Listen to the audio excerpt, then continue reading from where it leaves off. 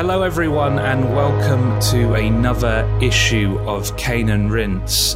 In this edition we will be covering Hyperlight Drifter. But before we get into that, play along with Cane and Rinse.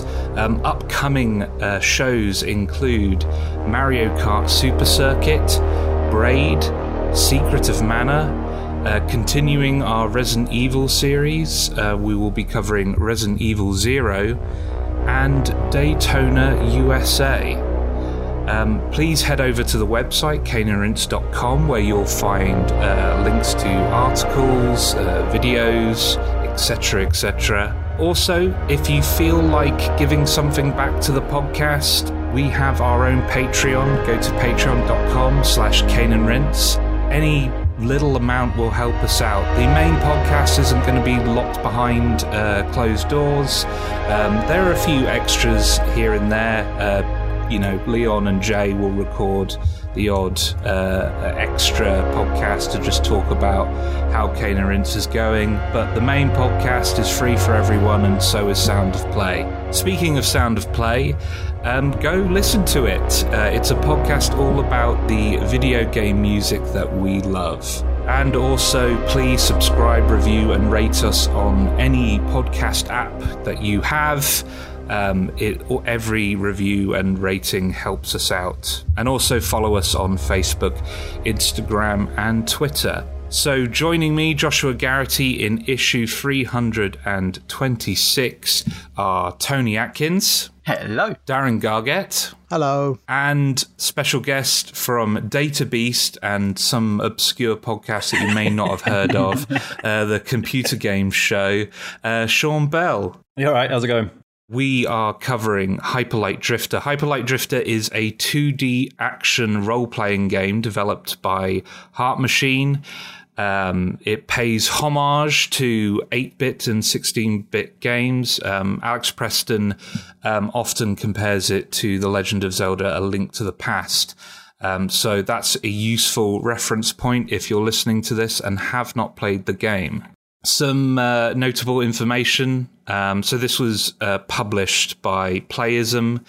The main director, design lead, and artist on this was Alex Preston. This guy's kind of key in the overall theming and aesthetic of this game. We'll talk about Alex Preston's personal life in a bit, but it's worth noting that a lot of what this game is a result of his heart condition. But we will dive into that in greater depth later on. Some other notable names on the designer and programmer side is Bowie Bluth, Teddy Diouf, Cassie Hunt, and Lisa Brown. Additional artists include Sean Ward, Cosimo Galuzzi, and composers include Akash Thakar, and most famously Richard Vreeland, better known as Disaster Piece, who composed the soundtracks for Fez and It Follows. This started out as a Kickstarter project which launched in September 2013. The project had a starting amount of $27,000. That was exceeded within a day and quickly grew to $100,000 in just a few days of launch.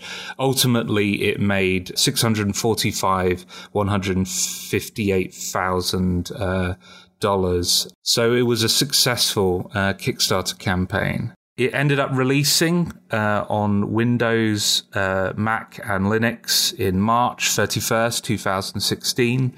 Then on console, PS4 and Xbox One on July 26th, 2016. It is also not released on the Switch yet, but it is being promised for this year. So hopefully we'll see that by year's end. But the Wii U and Vita versions were cancelled due to some complications with conversion and the time it took to convert it over to PS4 and Xbox One as well. Reviews for this were a little bit mixed. So we've got an 84 average on the original PC release, but then on PS4 we've got 79 and 76. So overall quite positive, but there were some negative reviews at launch. I think it's fair to say that, and we'll get into this, that this game kind of had a critical reappraisal as updates for this game came out. There were a few, talking of updates, there were several patches applied to the game since the release. One of these patches made the game slightly easier in response to the game's difficulty. The most notable difference was the adding of invincibility frames to the player character's dash mechanic, which previously weren't there. The game has also been rebalanced since then to make it slightly more difficult again. So the difficulty of this game has fluctuated since launch. There was also meant to be a two-player co-op mode released with the game, but ultimately it couldn't be released at launch, but then has been added back in via updates. So that's kind of the basic overview of the game. Let's talk about our histories. And I think with our histories, this is probably the point where we want to talk about possibly bouncing off of the game initially as well due to difficulty. So let's start with Sean. Yeah, the Kickstarter obviously went all over the place. I think we all heard about it just because, I mean, it was the trailer more than anything, right? It was like everyone was just like, "Oh my god, you need to see the trailer for this game." It just looked incredible. The soundtrack was amazing, and yeah, so backed it pretty much straight away. And then sort of over the next, 2 years, just occasionally went back and watched the trailer again, and then it was announced that the game was finally coming out on March 31st, 2016, which was my birthday, which I thought was absolutely perfect. I was so excited. And then played it and totally bounced off it. Just found it really punishingly difficult, but in a way that, I'm okay with hard games, but it felt like it was like there was this incredible world that they built, but the difficulty was like this barrier to it. It was like I couldn't appreciate anything because I was just so stressed and annoyed with how hard it was. But then, what was it? It wasn't even a full year later, was it? They did the sort of 60 FPS and easy mode patch, which completely changed the game for me. I mean, we'll go into detail later, but yeah, it ended up like being one of my favourite games of all time. I now have like the hoodie and the art book and stuff. Yeah, so just did like a complete turnaround on it. Tony. Kickstarters or GoFundMes, all the stuff that they use now, I find kind of weird because the gestation period of games go on for a long time. So normally, big game companies tend to give you details on a game when it's halfway through development or 2/3 way through the development, so you don't have that long gestation period of like, well, is it out yet? But this is a classic example of a game that's taken quite a while to come out. I obviously saw the Kickstarter. It was a fairly big deal, and it happened to be in that time period when Kickstarter was a fairly big deal. Probably slightly less so now, but it was certainly a lot of hype around it, and I certainly liked what I saw. Following the game's development and seeing the reviews kind of hit thereafter, this issue of the game being cripply difficult put me off, as it can tend to do. You're looking at what to buy, and you think, well, am I going to bounce off it like I've seen a few people do? I've seen different podcasts have that discussion. So I just, it got put to the back burner, left on the kind of Steam wish list, and there it was. And then obviously the re-releases happened. Well, the releases happened on the consoles, which piqued my interest again. But strangely, the reason I got interested in it enough to buy it again was Sean talking about it on the Computer Game Show. Good reason to have him on, which is his feelings about how the game had now been addressed, it rebalanced to 60 frames per second, how it's more approachable, and he went back on my list of things I need to get back to, and that's where it stayed until me and Leon put on this big list of stuff to do, and as we tend to do, some of us on this show, which is we put stuff down as, well, I really, really want to play that, and I need that kick up the bum to actually stick it on and start playing, and that's what done. I put it on the list, and has been digging into it over the last month or so.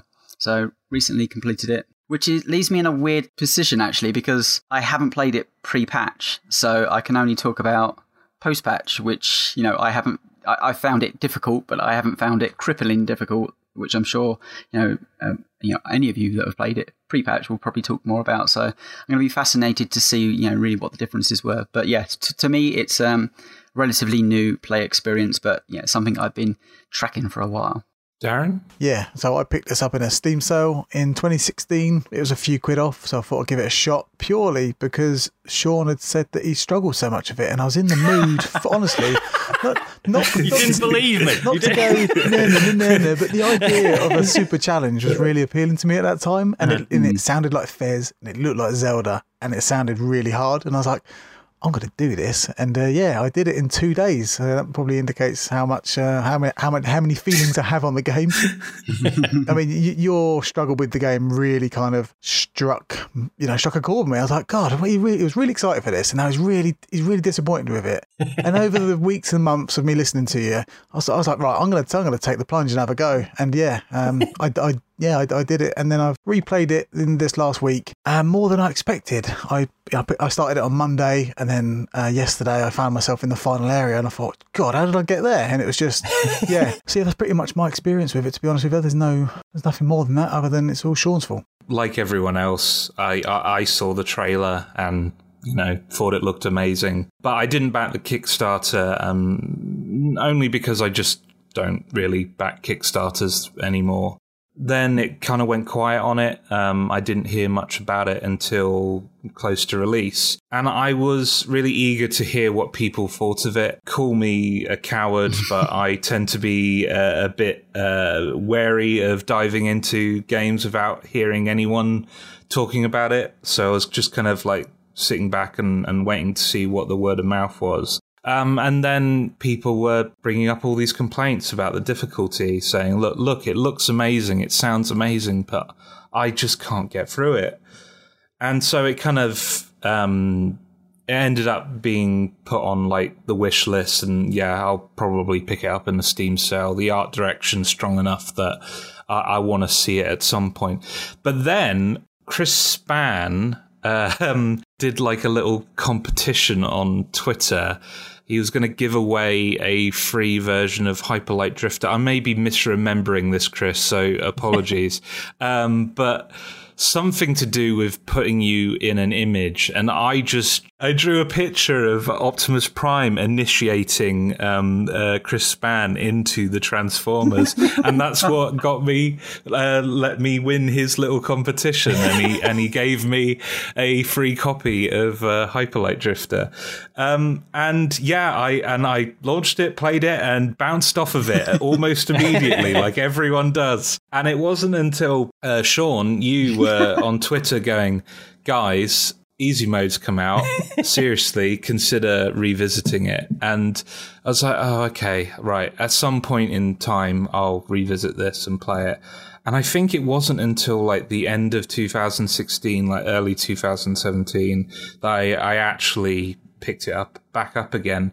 And similar to Sean, I did a complete 180 on it, and we'll talk about the reasons why. So I think it's fair to say, if you want your PR done, talk to Sean. I'm starting to realise why I was on this episode. So I tend to order the topics for conversation in what strikes you first about the game, and I couldn't not start with the art direction and the visual design. So to start us off, I'm just going to read this forum post, and then I'm just going to pass it over to you guys to talk about first impressions of the visual design.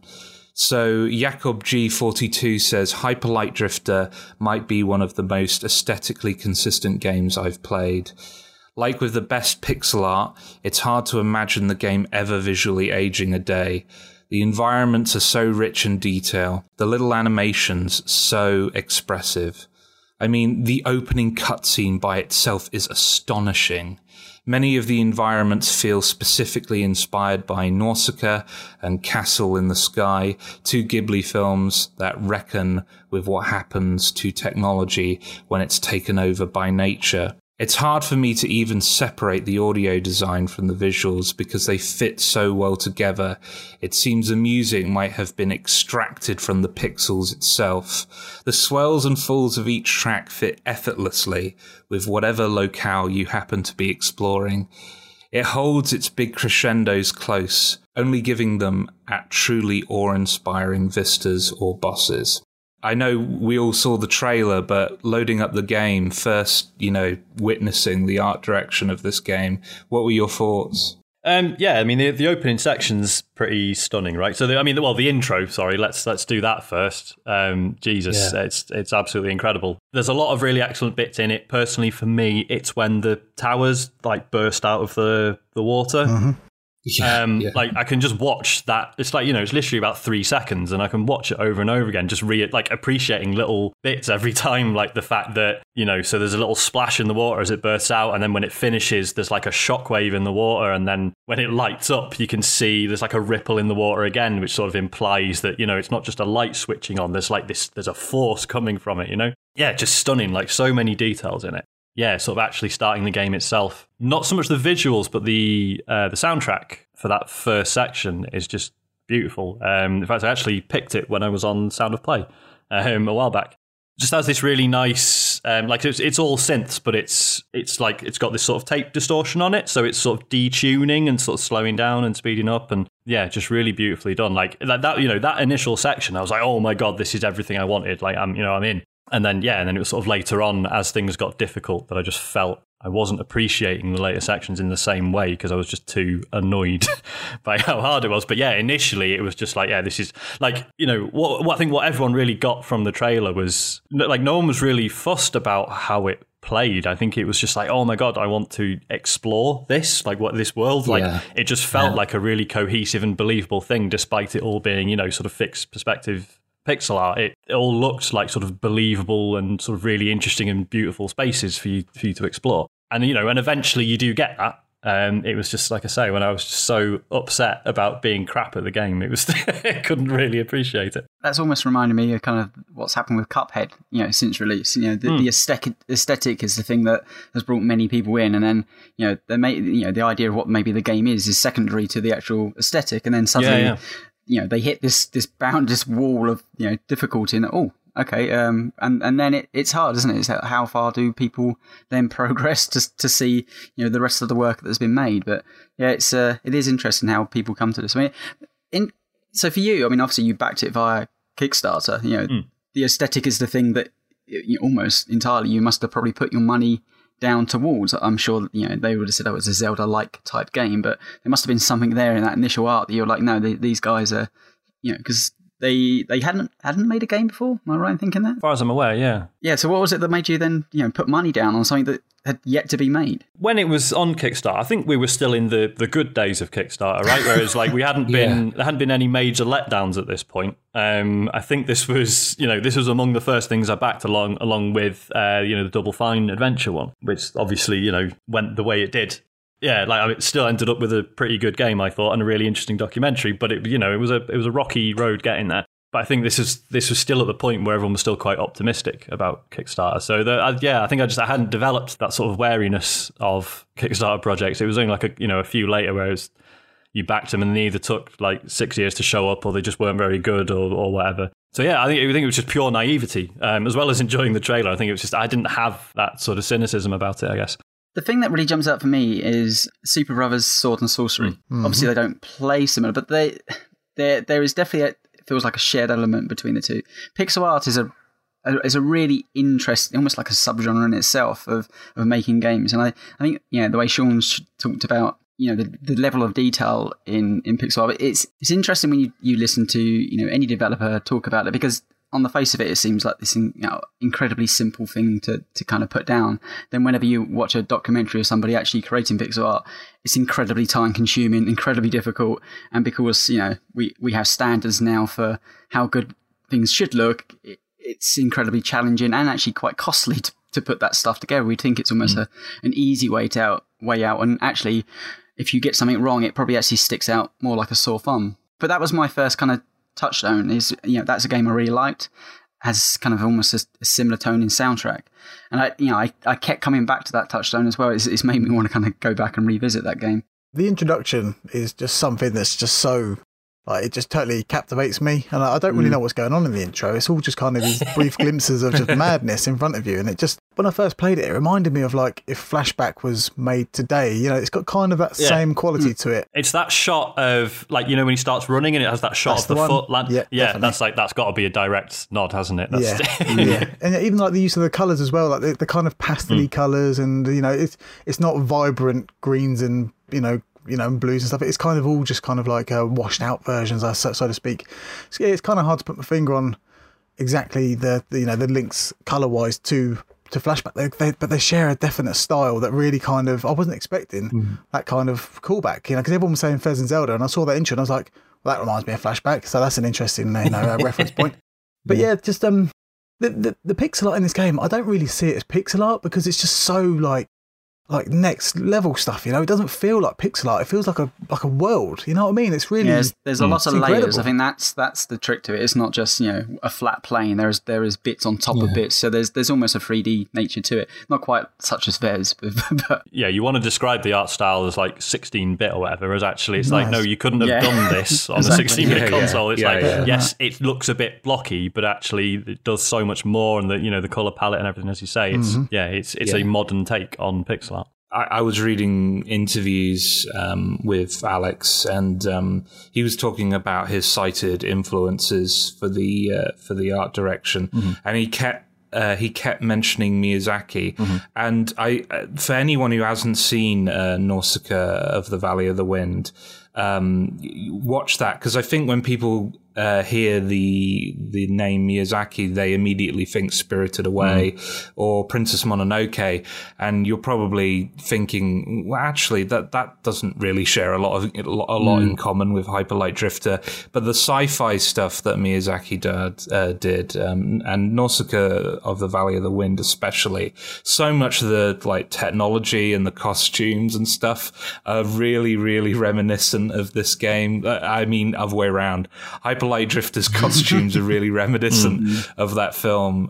Like, indirectly, and this is just because Miyazaki was influenced by Mobius on Nausicaa. It ends up looking a lot like Mobius paintings as well. Like, a lot of Hyper Light Drifter reminds me of Mobius.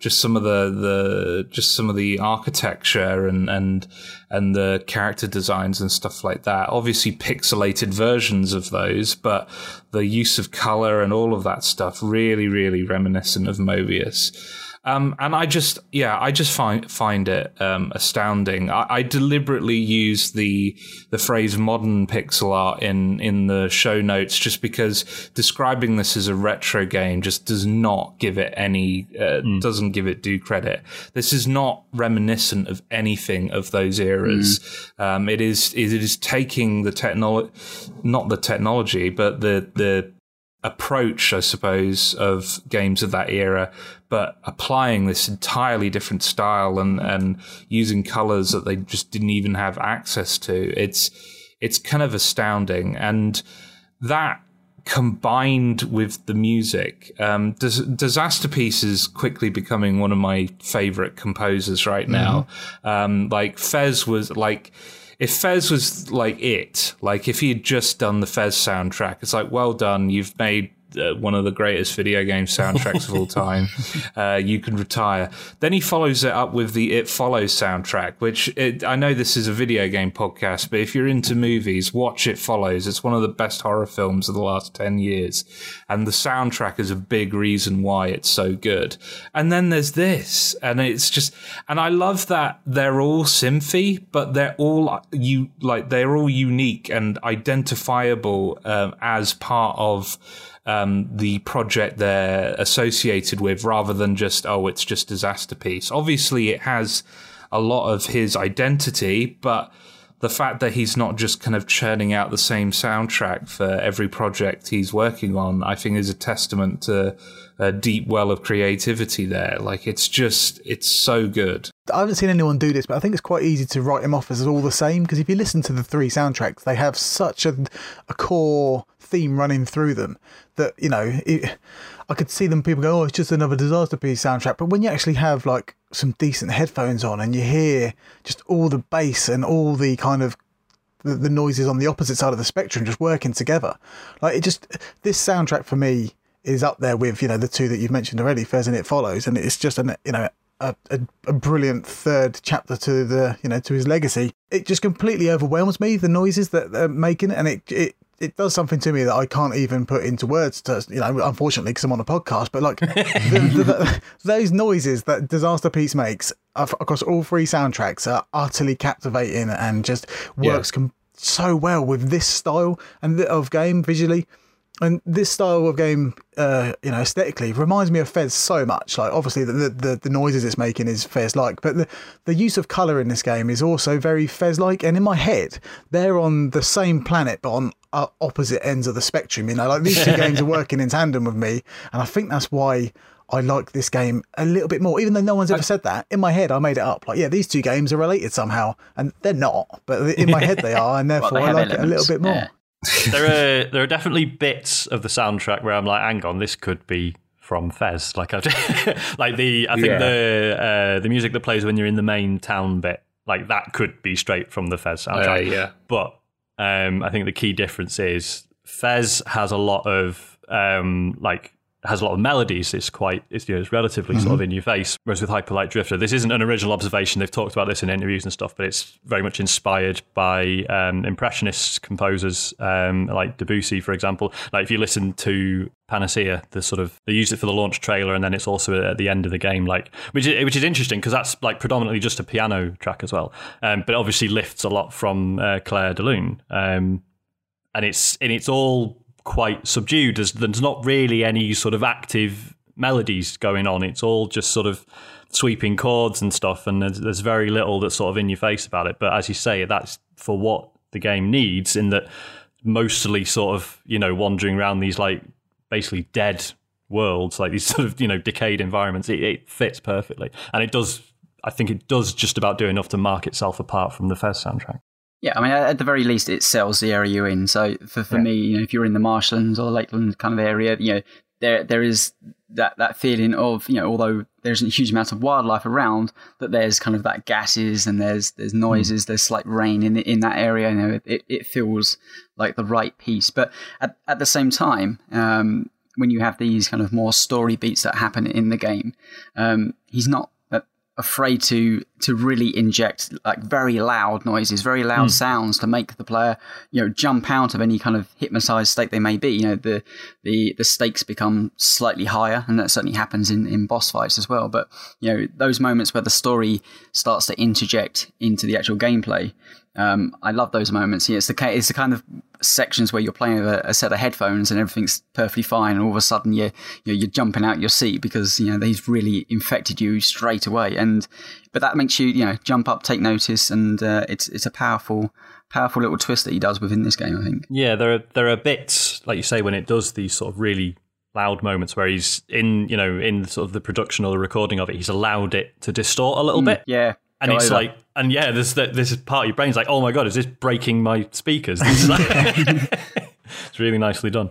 Alongside the music, though, is the sound design, and I think that's worthy of note as well. There are lots of sections where the soundtrack actually pulls back quite considerably, and there's just, you know, a few bars of music, but nothing more. And actually, a lot of the soundscape is just the wind or some birds flying past and stuff like that. And I think they do such a good job of selling the desolation through the minimal sounds that you do hear, because then it isn't just silence. It's like a sign of how dead the world is. Yeah. That the birds can fly off and then suddenly there's no life. Like, that was all the life that was in the area, was those birds, and now they're scared and they've run off, and now there's nothing. It's kind of a shining example of how excruciating it must be to be a sound designer, because it's one of those jobs where if you do it well, no one notices.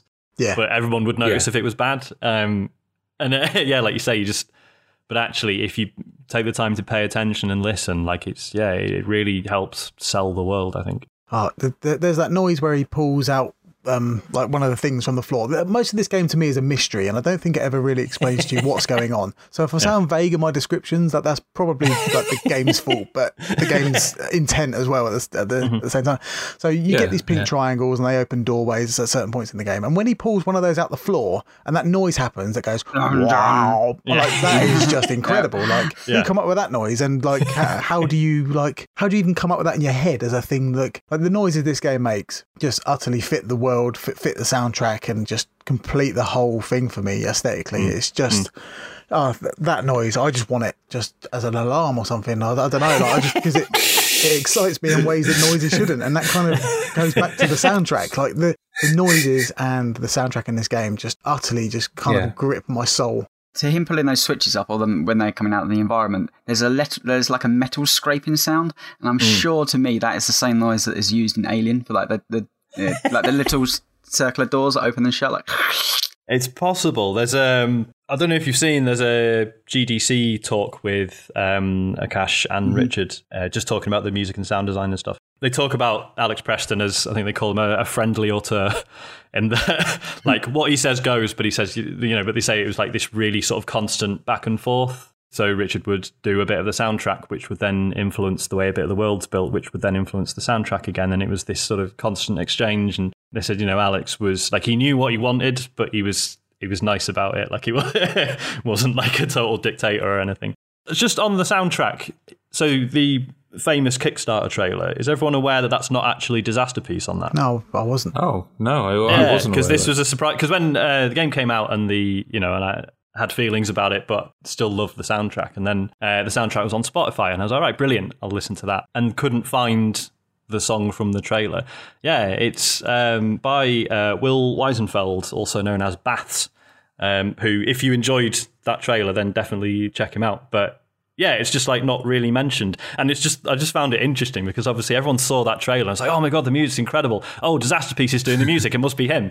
And it's not. As far as I'm aware, that track hasn't actually been like released. It was literally just for the trailer and that was that. That happens in cinema a lot, actually. There's a lot of trailers out there that just promote something and nowhere to be found again. Let's move on to the scenario and story, as much as we can talk about that. But I'm going to read this forum post to start us off. So this is from Scrussel. When I finally got my hands on it myself, when it first released on PC, I was very impressed. I was instantly enthralled with the atmosphere of the game and quite surprised how little it tells you up front. But I appreciated that, as it added to the mysterious feeling of the game. It has this amazing dreamlike quality which feels ethereal and intriguing, but at the same time ominous and slightly unnerving. Like you're seeing a glimpse into a world that has so much that you don't understand. The world design and aesthetic do a fantastic job of portraying this with its ancient ruins and architecture of old civilizations, the decaying corpses of colossal creatures from some long-forgotten conflict, and the strange abandoned underground facilities, leaving you asking questions about what kind of horrors were going on there long ago.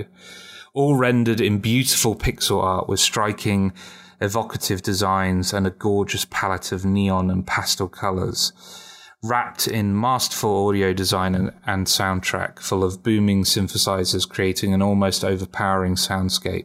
In terms of art design and ambience, it's up there as one of the best in the medium, and the soundtrack in particular is one I come back to listen to quite often. Exploring the world is also executed similarly impressively, mirroring the minimalism and the sense of mystery that the game as a whole tries to go for. At first, you're given very little information about what you need to do and what anything means. No dialogue or words, just a map that seems to point you towards something of importance outside of the town you wake up in after the surreal intro sequence. It creates this fantastic sense of discovery and wonder as you piece things together, working out what little narrative you can through the environment or the few vignettes of images that take the place of character dialogue in a handful of rare occasions. it manages to avoid becoming frustrating with this lack of information thanks to how relatively simple the game actually is and how it uses visual conveyance of things rather than just spelling them out. One of the things that I think is really impressive about Hyperlight Drifter, which Scrussel touched on there, is that there is no dialogue or words in this game, as far as I... Well, you say that. There's the secret tablets. There's tablets, yeah. Yeah. Oh, right. Okay. But, I mean, we'll get on to that. Okay. Apart from those, there's very little in the way of explicit storytelling in the game. A lot of it is like Scrussel mentioned, the dialogue with NPCs is conveyed visually through images. I'll let you guys talk in a bit, but I think what's great about this approach is that it's emphasizing the fact that the details don't really matter as much as the feelings and the themes that it's trying to get across, and the tone and atmosphere. And I think that, this is the part where I feel like we need to touch on Alex Preston's congenital heart disease. A lot of this game is informed by his terminal illness, and a lot of the imagery, the character coughing up blood, being chased by this malevolent force that will one day catch up to him. Like, all of that imagery is linked to this. And I think because it's all visual, because it's not made explicit, it's actually more powerful. Do you guys agree?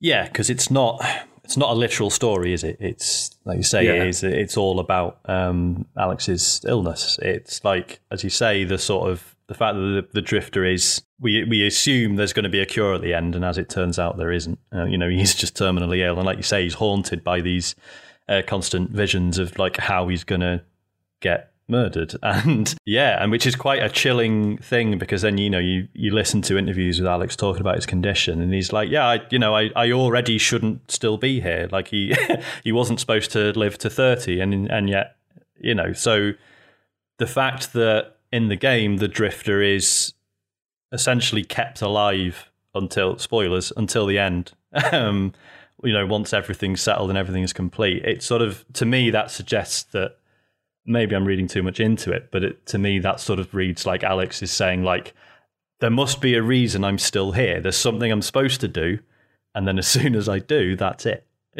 When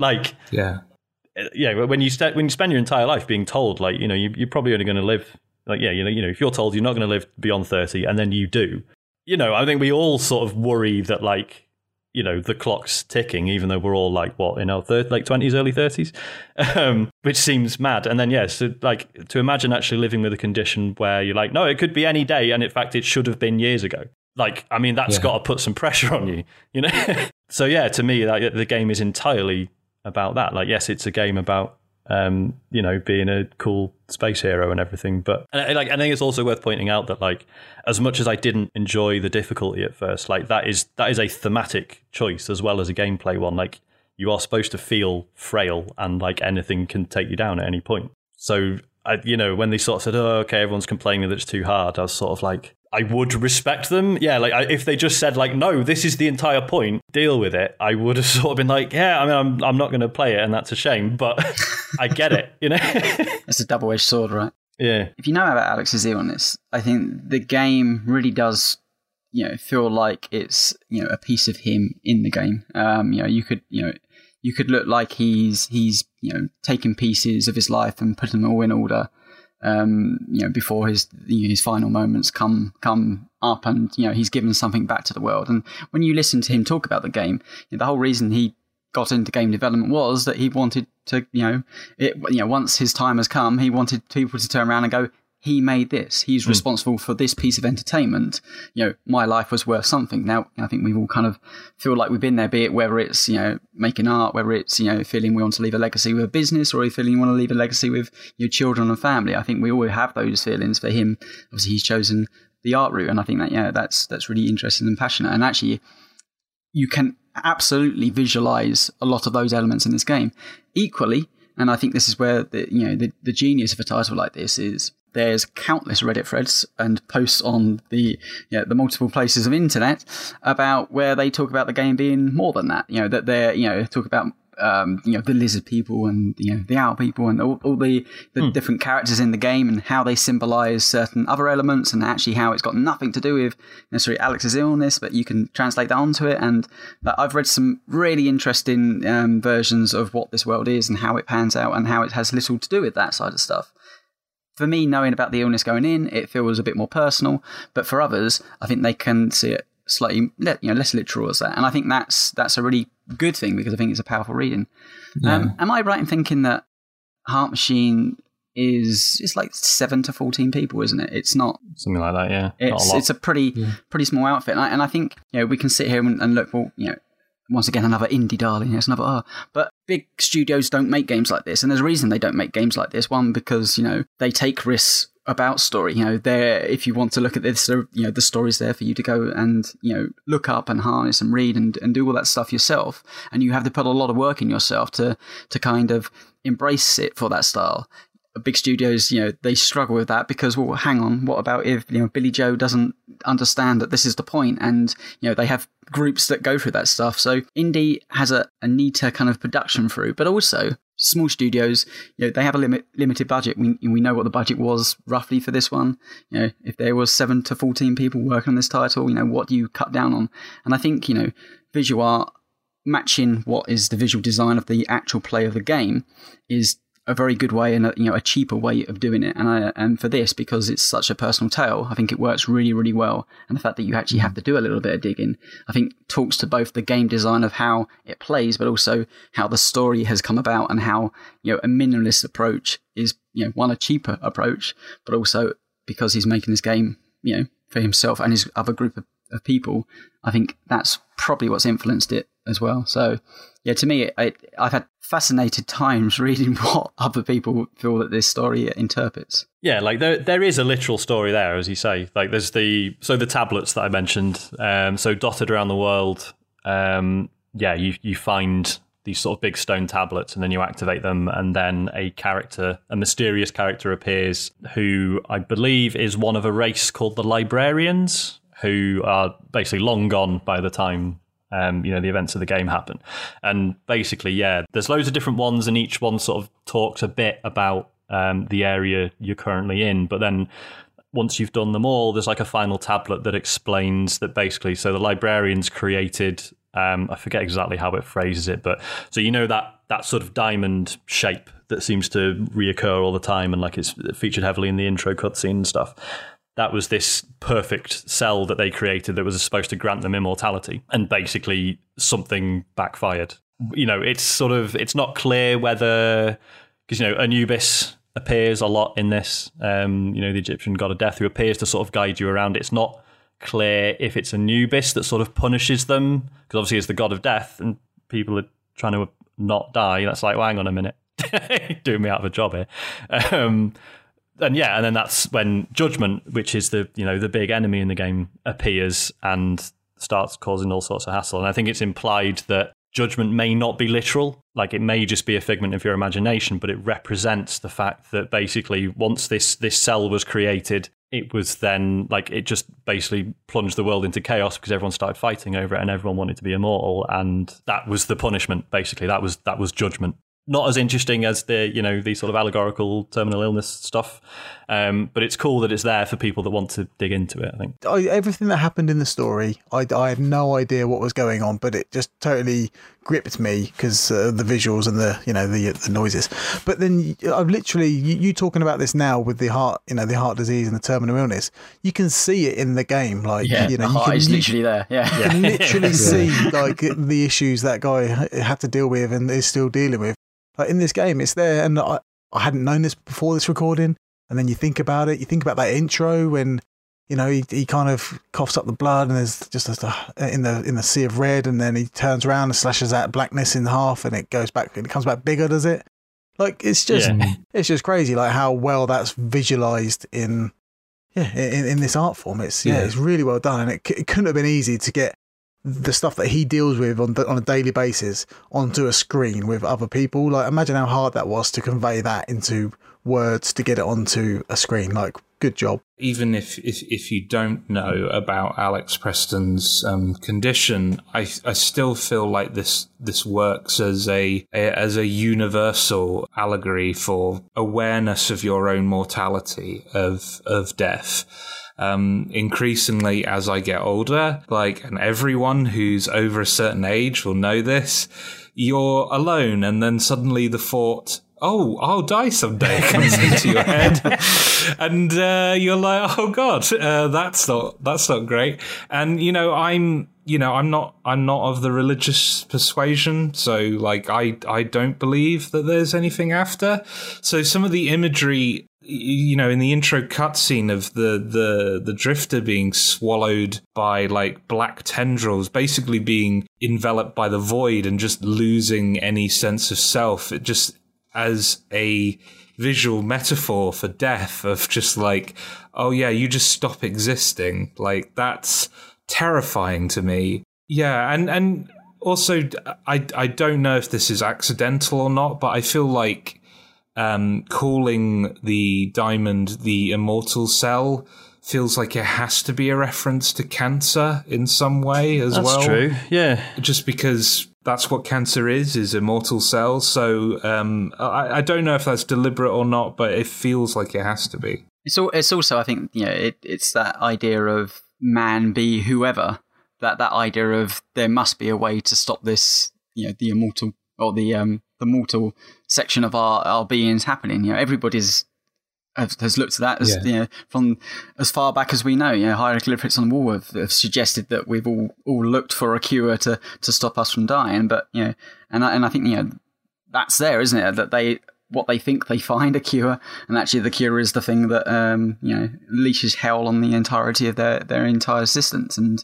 essentially the drifter is been brought to this plane to put an end to that. But what comes with that is the cost of his own life. But whether his own life was already doomed prior to this is interesting. I've wondered if he's already dead at the start of the game. Yeah, because just because Anubis features so heavily. Mm-hmm. So for those who don't know, Anubis is the Egyptian god of death, I believe, and escorts people to the afterlife. But prior to doing so, he weighs your heart against I think it's an ostrich feather, but the idea being that basically if you've been a bad person, your heart will be heavy and will outweigh the feather, but if you've lived a virtuous life, they'll be sort of evenly balanced and you can go to heaven, which makes you wonder if there's a reading of this that the entire game is you being weighed and judged, and by eventually doing the right thing, when we see in the final cutscene, the drifter is he looks like he dies, but then everything's beautiful and nice, and it's perhaps that's him going to heaven. Essentially what they're doing there is he's going to die essentially collapsed with rubble. He doesn't have a great death for sure. Yeah. He's set up in a way that, and this is interesting. So he dies there, but when you reload your game, you can once you completed the game, there's actually a little square off to your side of your save, and going in that, you can actually just load up a scene where the drifter sat there, kind of up against a rock, and just in a peaceful land. Yeah, once you've completed the game, you can see it, and it's ultimately he's dead against a rock, but it's a beautiful kind of landscape and beautiful music playing in the background. That at least he's found peace in this place. When actually the reality is he's probably died a horrible death trying to get out of a collapsing building. Yeah, because when you look at the story and it's right, people tried to bring immortality about and it went horribly wrong. It's like the overall sort of point the game's making is that no, it's good to be allowed to die. It's trying to bring immortality about caused so many problems, and actually by destroying that cell and ensuring that this cycle can carry on and Anubis can do their job, it's no, this is good. This is things going back to normal, and this is how things work, and it's that implication that you've been kept alive the entire game just to get this done, and then you can rest. It's not, I don't think it's initially it comes across as a really sad thing, because obviously you finish the game and you're expecting a cure and you don't get one, you just collapse. But I think it's supposed to be maybe not a happy ending, but bittersweet, you know? Your characters just made peace with it. And ultimately, because it's inevitable for all of us, that's the best outcome you can have when confronting your own mortality, is just like, I've done what I needed to do in this life. I've helped the people I need to help. I can check out. So yeah, I do see it as a happy ending. We're starting to talk about kind of specifics and characters. I'll let us continue in a bit, but I just want to read out this forum post from Shadowless Kick. A huge plus was the main character. As a person of colour, I've frankly grown tired of always playing as white protagonists, and the Drifter, who looks like no one, was a great surrogate whose perspective I could easily adopt.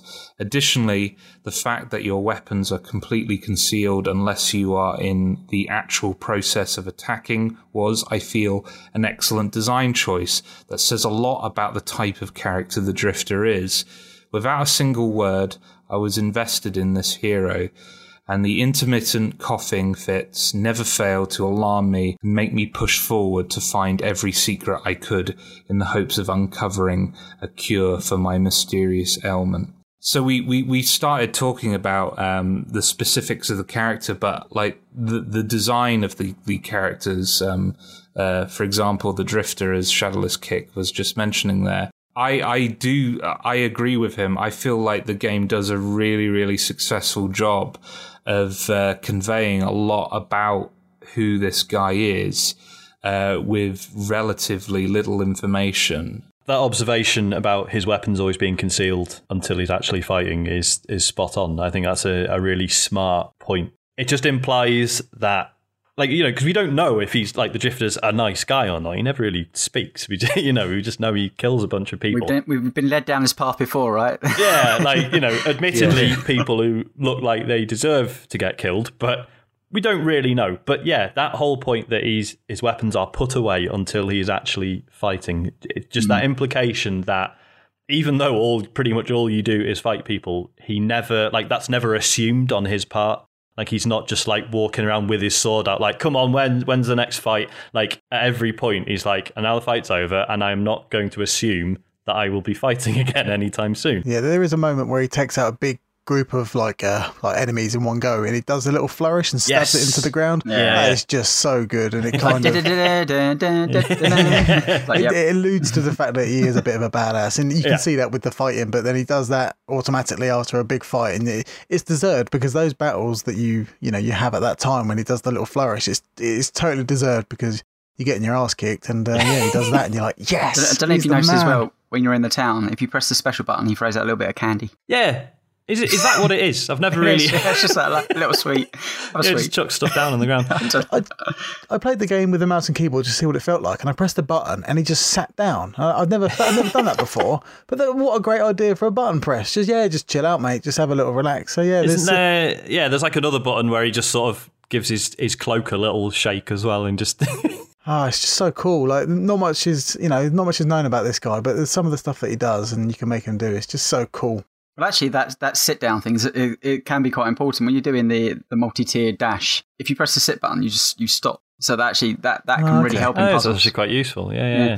Sorry, just on the subject of getting your ass kicked repeatedly on certain bits, I found that really off-putting. I mean, not just because it was frustrating, but also I was like, I'm supposed to be this, like, badass, spacefaring warrior with a lightsaber and what have you, and I'm just dying all the time. And, like, how is this... It gets to the point where it's like, this doesn't even make any sense in the world. But then it sort of clicked. When you die, it plays the same sound effect as when you have one of the visions of judgment. And I thought, does that mean that every time you die, quote unquote, that's actually not the Drifter dying? That's Anubis going like, here's another vision. If you go in and do this, you will get killed in this way. And it's just this constant thing of like, okay, here's all the ways this next scenario could play out. And it is just Anubis showing you potential futures and then going, right, no, but that's not it. And then you wait, because, every time you die, you wake up in the previous room as if you've had one of these visions. So yeah, I don't know, I might be talking nonsense. I just thought that was potentially interesting. I think with as little information as the game gives you, all interpretations like that are valid, to be honest. No, I never thought of it that way, but like that makes sense. That totally makes sense. I know there are loads of lore videos out there for Hyperlight Drifter. I haven't seen every single one exploring all the different civilizations, but I do think it's worth just commenting on some of them for just their emotive value, if that makes sense.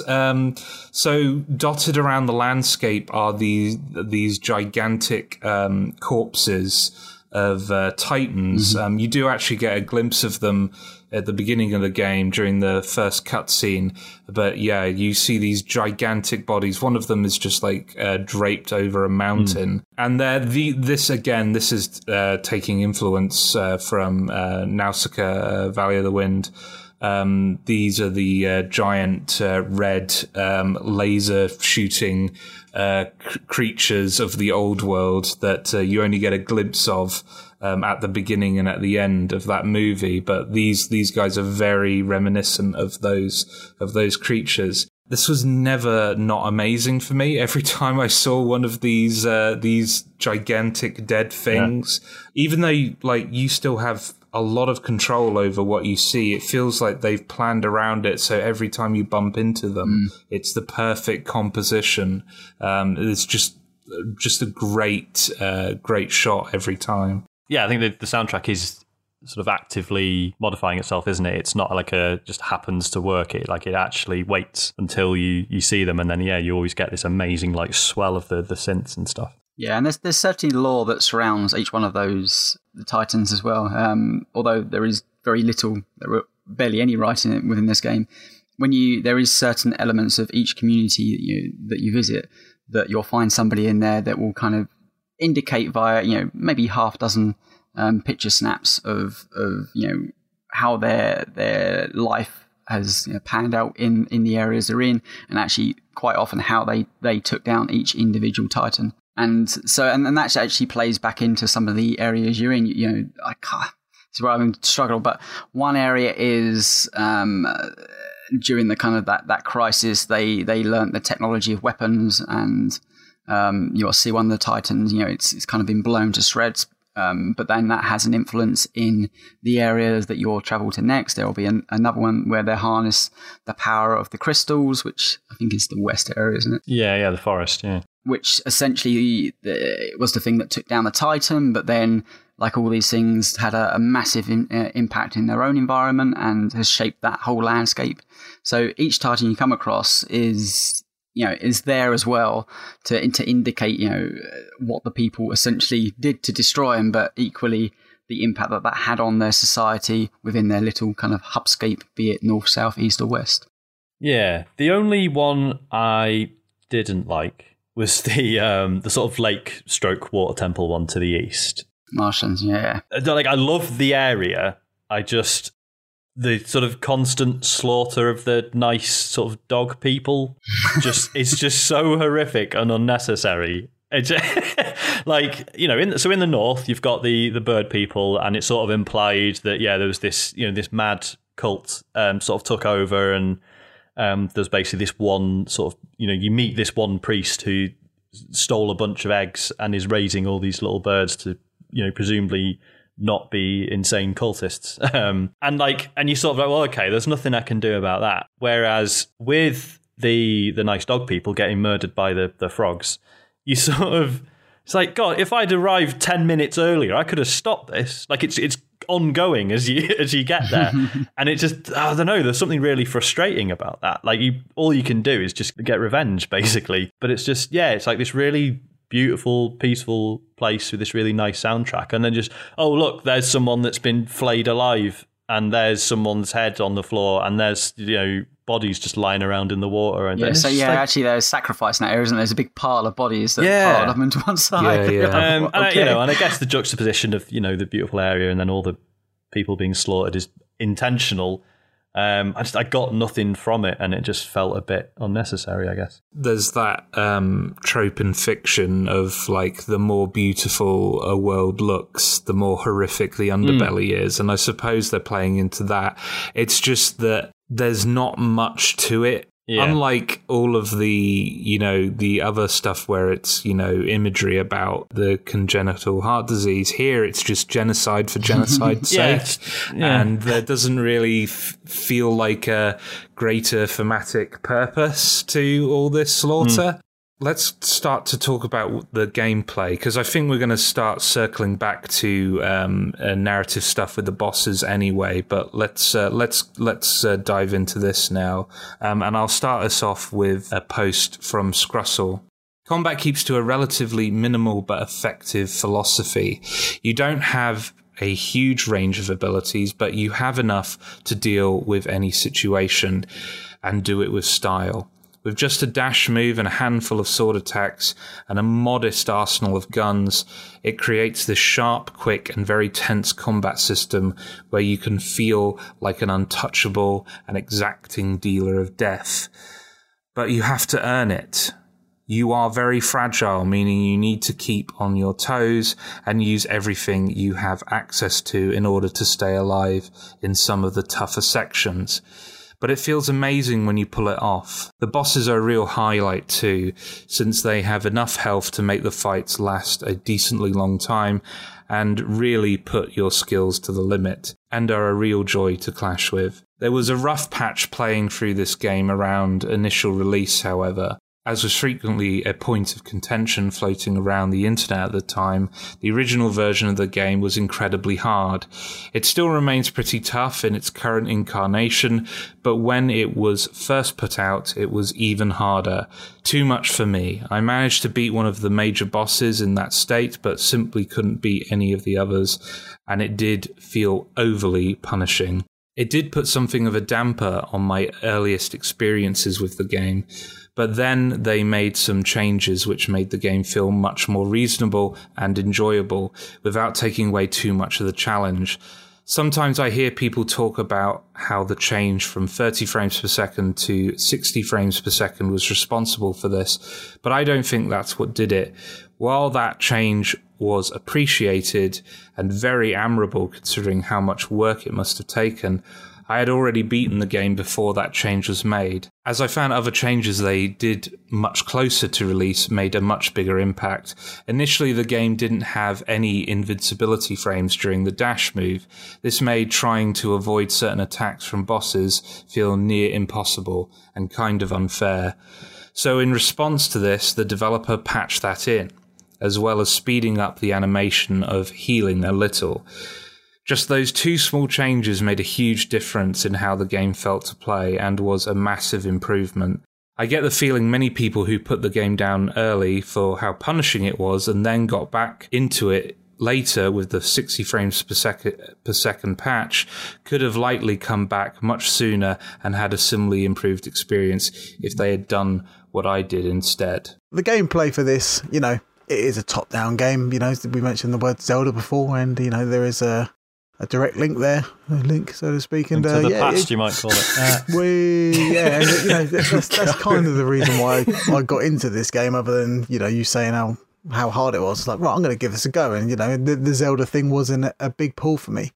The thing I found was just at first I found it really difficult. The general discovery of the world, it seemed really obtuse at first, and I kind of felt that going back in for the second time, until you start realising these little subtle nods, and maybe sometimes not so subtle nods and hints on the floor and things around the world that kind of you pick up on over time, and you start seeing like themes of little hints that he's trying to tell you that, that maybe you can walk through this set of bushes, or maybe you can walk, or find these invisible floors, out in the water area. And it doesn't really change from start to finish. You can kind of dash across gaps, and, there are some areas that kind of, there was one area in where you have to like hop around across these hot fire platforms, and the only way I could get across was by upgrading my dash to like not the infinite dash, but it kind of feels like it with a stamina bar you've got, and it kind of forced me to learn that move, which is quite impressive. You know, you have to press A kind of rhythmically to keep the dash going and going and going and going, and that area in particular inside of like a dungeon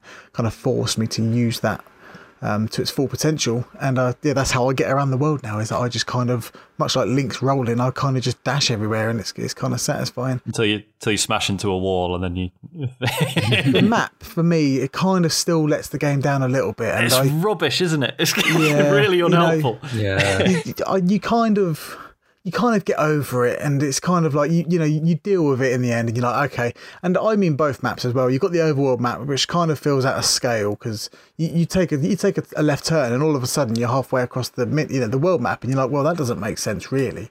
If you look at it close enough, you can sort of see what they were going for, but it doesn't work for me 100%. And then you've got the kind of the zoomed in map, where it kind of gives you a little bit more room by room focus on what you're doing, and again, it just doesn't work for me. And barely did I use that kind of, looks like a family tree of rooms. I just didn't get it. It doesn't work for me, and I just thought to myself, I'll tell you what, I'm just going to navigate this world by my head. And the game isn't massive enough for you to kind of forget where you've been. So like, if you go, the areas are so distinctive that, if you go north, well, I always, these 2 times I played it, I went west and then clockwise, weirdly, I don't know why. But yeah, like, when you're in an area and you start unlocking shortcuts, when you jump, you go up and round, and you unlock a thing in a Souls-like fashion. You start to understand these areas better than the map is telling you. And maybe that's forced, learning upon the player, because the map isn't great. But also, I kind of appreciate that you do learn these worlds kind of manually. I get what you're saying. I still think the map is rubbish, though. Yeah. Recently, I finished Hollow Knight. Hollow Knight does something which is basically what you're describing, where it forces you to learn an environment before it gives you the map for that environment.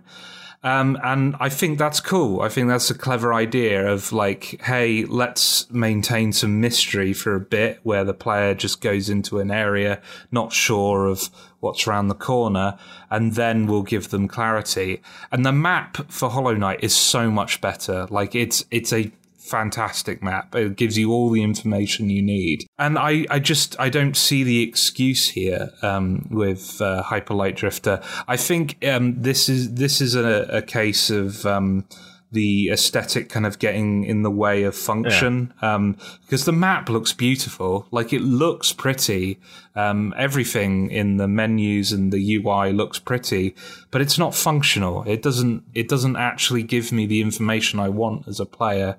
I think, like you say, thankfully, like, the environments themselves are pretty self-explanatory. So if you do get lost, it's pretty temporary, but I still think I would have liked a better map. Yeah, I think the real killer for me is, so you're spending most of your time finding the little triangles, for want of a much better term. So they're marked on the map, but like not their actual precise location. So you'll go into like an underground section or whatever. Yeah, it'll be like, oh, so there's one of these triangles is here, and then you go to the place that's marked on the map, and it's not. Until you realise that it just means it's in this area, this room, this vicinity.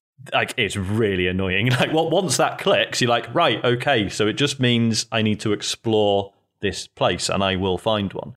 Life gets a lot easier, but that doesn't click for everyone, and I'm not surprised. But when they're pinged on the map by the NPC, like, they're so specifically placed that you do think that they're just there. Like, it's literally just off in the Fog of War area there, and you go there and you're like, I can't even get there. So, the map isn't one for one, and it's really frustrating at times. Yeah. It's weird, this game, in the way that I find it as a game of secrets. It's okay to say, well, for the main progress, you need to get, 4 cells, essentially, to open up that section of that area and be done with it. But there is 8 available if you want to go off and do the extra work. The camera's very specific about what it wants to show you and what it doesn't. So they lock it in certain places, and quite often you'll just catch a glimpse of a platform just on the other side of that camera. And you're like, oh, I clearly can't dash there, so there must be something else I could do there. You'll spend probably no more than 30 seconds scan an area?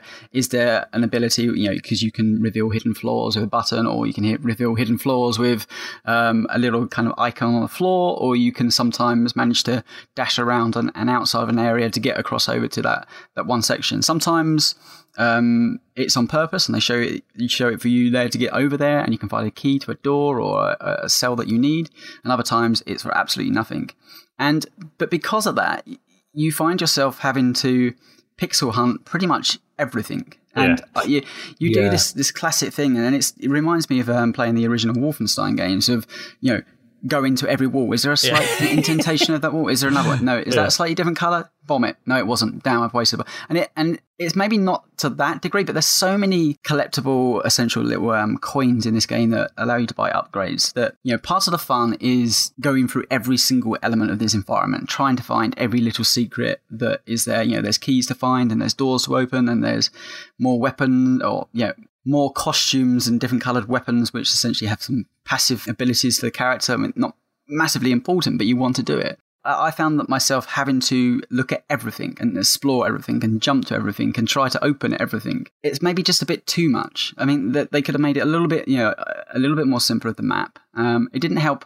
I had this where I've got lots of the stuff. I've brought pretty much all the upgrades, all the things I can do. There's a door that I remember seeing in the west, and I can't get back to it. I can't, I know it's there, and I know the rough region it is, but I can't work out how to get back to that region for love or money. And it's frustrating because I want to say it's a Metroid-esque game, but there's elements of that there. Maybe the upgrades aren't quite there, but it's, there's areas I want to get to. And if you don't make it clearer for me to work out how to get there, I find myself getting a little bit more frustrated. But there's definitely a pixel hunt element to this game that I don't think I was necessarily expecting. Obviously I'd heard about the combat, but I wasn't quite expecting how much kind of searching around the environment I'd have to do to necessarily get money towards upgrades, etc. Yeah, I don't think it helps that you need so many of those upgrade tokens to get anything. So you need 4 of them to make one actual upgrade token, and then you might need several of those to unlock a new ability or or whatever. So it's free most of the time, isn't it? Yeah, so you really can't afford to miss any. So as you say, it makes you really obsessive about finding every single one you can. Whereas if they were a bit more plentiful, or just or the cost for buying new abilities was a bit lower, you wouldn't be quite so.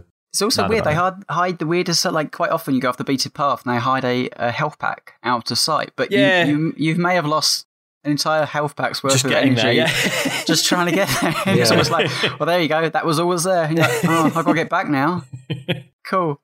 I don't mind it so much for the gear bits, the currency in the game, because, I do think some of these abilities you should have to earn, certain attacks that you can unlock, like the sword deflection. I feel like making counters significantly easier. Once you have the ability to actually fire people's projectiles back at them, suddenly that really changes the game in a tangible way. So I'm fine with that, but health kits, enemies should be dropping them frequently, or it should work like Estus, where it just kind of comes back when you die. I guess the punishment's not so bad, because you're never massively far back from where you die. I mean, it can be annoying if you cleared out 99% of a room, one of those, one got a blinking spider or something catches you and, kill, but quite often that's, okay, I should have healed. Why was I not healing? Oh, God. I don't have an issue with the checkpointing. I do have an issue with going back to a checkpoint without all the health items that I had originally. You'd have hated it even more if you played it when it first came out, because if you entered that room with 1 health, that is what you respawned with. So you could just be... Yeah, I'm glad that's not the same anymore. You could just be locked into having to do a really difficult bit with no health. I think there's almost an acknowledgement as well, because one of the patches, they added more gear bits because people weren't collecting enough gear bits to get the upgrade. So there's more than the game originally. But to another point you brought up there, and specifically about the combat, was certain areas obviously have, for people that haven't played it, you have a central hub zone, like many of these games. Central hub zone, and you have a north, east, south, and west, whichever way you want to go. And am I right in thinking that you can tackle those in any order you wish? You can't go south straight away. You can go north, west, and east in whatever order you want. But once you've done those, then the south unlocks.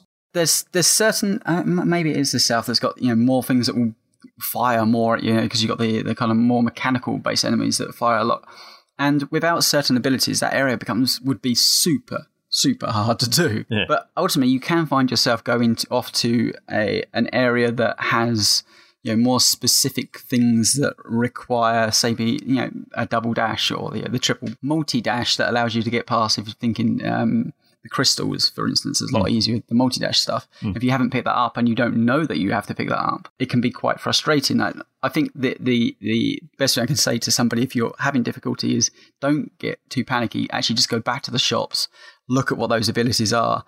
And quite often, movement is really important. Concentrate on that first, and then maybe a bit of health, and then you worry about your arsenal of guns because like you, Josh, love the sword slash that repels projectiles back at enemies. That's really handy. And also that dash. I can't imagine this game without that dash that gives you that slight pause of invincibility because.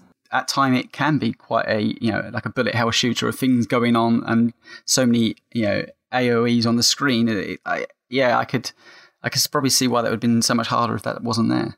The invincibility frames thing is really interesting because I feel like we all complained about that because so many of us have been trained by Dark Souls in that. So when you're facing off against an enemy in Dark Souls and you're trying to dodge an attack, the smartest thing to do is to dodge towards the weapon that's coming at you because you're moving towards each other. That minimizes the number of frames that you're in contact and therefore makes the best use of your iframes, as they call them, invincibility frames.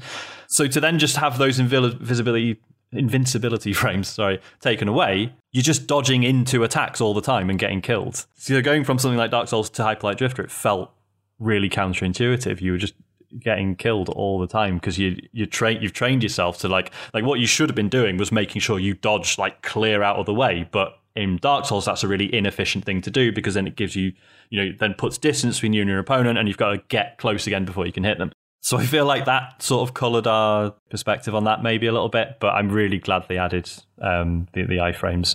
The other thing that's really fascinating is you're talking about the order that people tackle the game in. Everyone, and I'm guilty of this as well, the first area you do, you go oh my god, no, this is really hard. This must be the hardest one. I'm supposed to do this third. And then you go to another one, and then you're oh, this is kind of okay.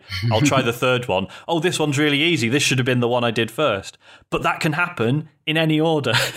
So basically what I think is the case is that actually they're all about the same. It's just that by the time you get to the third one, you've either gotten more upgrades or you've gotten much better at it. That it just, the third one feels relatively easy. What I ended up doing when I went back to the game and, it had all these changes was rather than just going right, I'll go north and then go all the way to the boss and then try and do it and get my arse kicked. It was no, I'll go north, do a bit, find the teleporter, explore a little bit, go back to town, go east, do a bit, find the teleporter, explore, go back, go west, and just edge into each world a bit at a time. And that way, by the time you actually come to face the bosses, they're pretty much okay because you've built up your own experience as a player, but also you've got upgrades as well, and that really helps. But I mean, it's not anyone's fault, I don't think, that people think you're supposed to tackle in a certain order. There's certainly different enemies that gave me different challenges, be it whatever my skill set.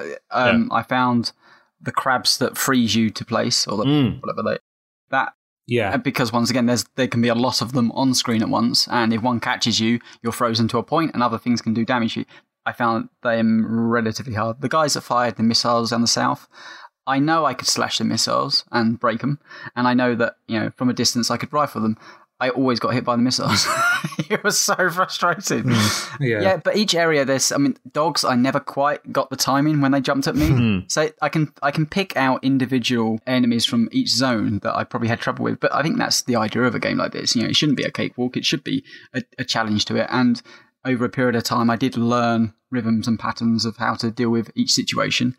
And for me, my combo, I adored the shotgun. I would zoom around, there's some really neat tricks when you start to actually engage it. Like the shotgun can be relatively slow to fire off, like its second shot, but you can fire a shotgun off and then go into a sword strike.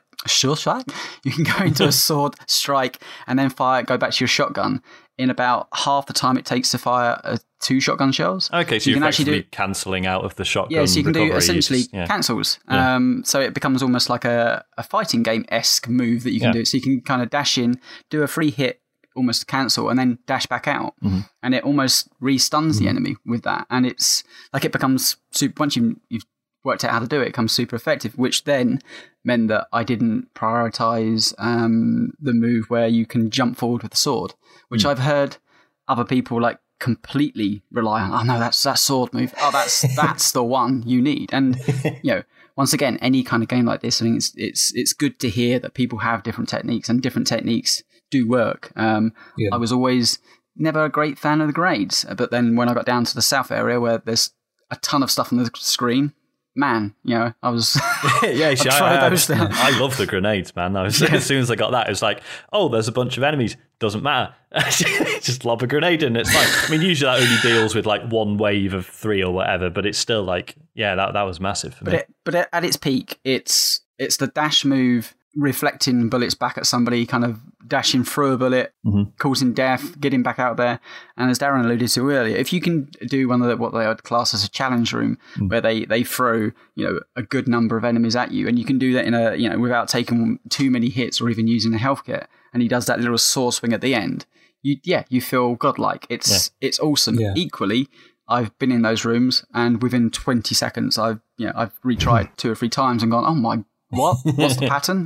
The regeneration of bullets via melee swinging is just an absolute genius. I don't think I really realised how powerful it was until I started relying on I use the pistol quite a lot because I'm an idiot and I forget to do stuff. To be honest, I don't really remember that I've got other guns, so I just stick with the pistol. That's what I've got. And then once it starts getting a bit hairy in combat, and you kind of you're dashing in to do some swings, and then you realise you've got a full set of bullets, and you're dashing back out and just spraying bullets everywhere in the vain hopes to chip away at some energy just to the just to weaken the horde. And then you're kind of forced to go back in swords, and then that regenerates your ammo, and then you're kind of bouncing back and forward in and out of combat, just melee and ranged so effortlessly there we go, and seamlessly. It's just really good. And I can't really think of any other game that does it. It's such a nice mechanic that works, synergy wise. It kind of works so well together. For me, when this game is at its best, it's the best Samurai Jack game I've ever played. I never used the grenades simply because I didn't feel like the drifter would use grenades. Like it was like somehow the that was just some weird role playing that I was doing. But I just loved. Especially when he's fully upgraded, and I prioritize the dash and sword upgrades. I only upgraded the guns when I got towards the end of the game. But when you're just kind of dashing straight through people, doing that super anime-esque kind of you sheath your sword and then they fall apart type thing. All of that stuff is really, really amazing. And like you said, Darren, linking the melee with the projectile stuff is a stroke of genius. And because of that, I almost exclusively used the shotgun just because it felt like the ranged weapon that it was the most compatible with that system, where you could just go in, slash, oh, there's loads of them, let's do some crowd control with the shotgun, slash. And I really, really love the combat. I do think, like Sean has said before, I think before all the patches, it was too unfair. It was too stacked against you. But I think now in its current state, they've really struck a good balance between fragility and power fantasy. Once you master the systems, you do feel incredibly powerful. I wonder if that's just a small team playing, as much as its benefits are a small team kind of working personally in the game and, keeping the story kind of close and personal. But equally, when you've played the combat of your own game for the best part of 3 years, you maybe don't see actually the level of performance you need. You do, you do wonder this, especially with indie games, when they're like, oh yeah, here's all our testers, and it's all their mates. And you kind of think they might not be totally honest with you about problems with the game. The whole issue with the 60 frames per second, Josh linked me to a really interesting video that talked about the 60 frames per second versus the 30 frames. And obviously we know about your button presses to response times are that much quicker, and what you see on screen runs at that much smoother. Having not played this in its original form, I can't tell you what the difference felt, but Sean, obviously you were there. You've played this earlier on. So I know Scrussel suggests that actually maybe the 30 to 60 leap isn't what makes the major difference. It might be right, but I felt it was massive, yeah. I'm not a frame rate guy. I don't normally care about this stuff. Very aware that sort of platinum games and stuff tend to force, they insist on 60 frames a second. But yeah, until playing this at 30, I didn't really know why. It just felt really sluggish and unresponsive, even though, in most games, 30 FPS is absolutely fine. In this, it just felt like it didn't work at all. For an animation priority game where once you've pressed a button, you've committed to something and you're locked in for a certain number of frames. And then the dash challenge, when you get the chain dash and then get that bit in town where you first you have to do 100 dashes, which seems impossible, but you do it, and then it's okay, now do 1,000 or whatever. It's 800 for the costume. It's 800, yeah. And that is impossible at 30 frames a second. You think you've learned the timing and just doing it, and then it just doesn't work at one point. And it's just, and I just felt that jump to 60 frames a second just made it feel so much more responsive and fluid. I thought it was a huge difference. I found it fascinating. There's a brilliant GDC talk that Josh linked me to, and listening to guys talk about a small studio and the limitations of what they can achieve, and the expectations of a wider public of a game being so high profile for such a long time. And you look at that and you just see something gave, and 60 frames per second was probably just a step too far for them to hit. But then once the game is out and funds are back in, a little bit more time on it, and I think they changed the engine a little bit to get it to hit. A significant amount of work went into changing this game over a period of time, where someone like me can just pick it up a year down the line and go, this feels good. It's probably what their vision was, but I can see the stumbling blocks probably what prevented them from putting an original vision out there. Yeah, it's an interesting one. I've seen a lot of people and videos and stuff being oh, they made it with Game Maker and that's why it's 30 frames a second. My understanding is that when you start a project, this might be wrong, but my understanding is that when you start a project in Game Maker, it's right, and what FPS do you want this to run at? And most people just look at it and go, well, 30 is the default, 30 is fine, whatever. And then once you've started work, that's it. There's no easy, just oh no, I want it to be 60 actually. You pretty much have to rebuild everything, which, fair play to Heart Machine, that is what they did. They went through and they recoded all the animations to work at 60. Because I guess the idea is if you do just flick the switch, everything happens twice as fast, which is unplayable. Yeah, it stutters. Yeah, so they went through and hand edited everything to make it work at 60 frames a second. And, if it was just purely a visual thing, I'd be guys, probably didn't need to do that. Thanks. But yeah, to me, it made a huge difference to the way the game felt. I think the other thing is, mainly an aesthetic thing, I suppose, but just as the camera was panning around at 30 frames a second, that felt really jerky and it would sort of judder around. But at 60, it's totally smooth and much nicer to look at. I think it's worth talking about the boss battles in the game. I really like the, the Hanged Man, the Crystal Forest guy. Just thought it was just a really interesting moveset, and just really good fun. You can learn it really quickly, and then it's just a case of getting good enough. Whereas I felt like the others sort of halfway through they'd be and now he's doing a different move, and then and then suddenly you'd have to learn something else, and which sort of annoyed me a bit. Whereas with the Hanged Man, it was a very simple, just here's his moveset, learn it, and yeah, I thought that was really satisfying. Yeah, that's the one I enjoyed the most because I felt like it was an even fight. But a lot of the bosses I like is that you're going to die first time around. It's just learning patterns, and I mean that's ultimately what most bosses are. But they're hard. But quite often, if you can anticipate what they're doing next, the game isn't unfair at all. It allows you to have areas to stand in. Certain times I'd learn that I needed to stay pretty up close and personal. Other times I'd learn that I need to stay as far back as possible and try just to nip in and hit and get back out there. But no, I like their designs. I think they're I think the reward of having a gun, be it whatever afterwards, is nice as well. A good little kind of and the little story payoff thereafter. And actually, reading some lore about each one of the bosses is quite interesting to see how they ended up becoming their fate. Controller of the people that have around them. I also really like the Archer, mainly from an aesthetic standpoint. I thought he just looked really badass. Sorry, that's not a particularly sophisticated piece of criticism, but like I really liked his design.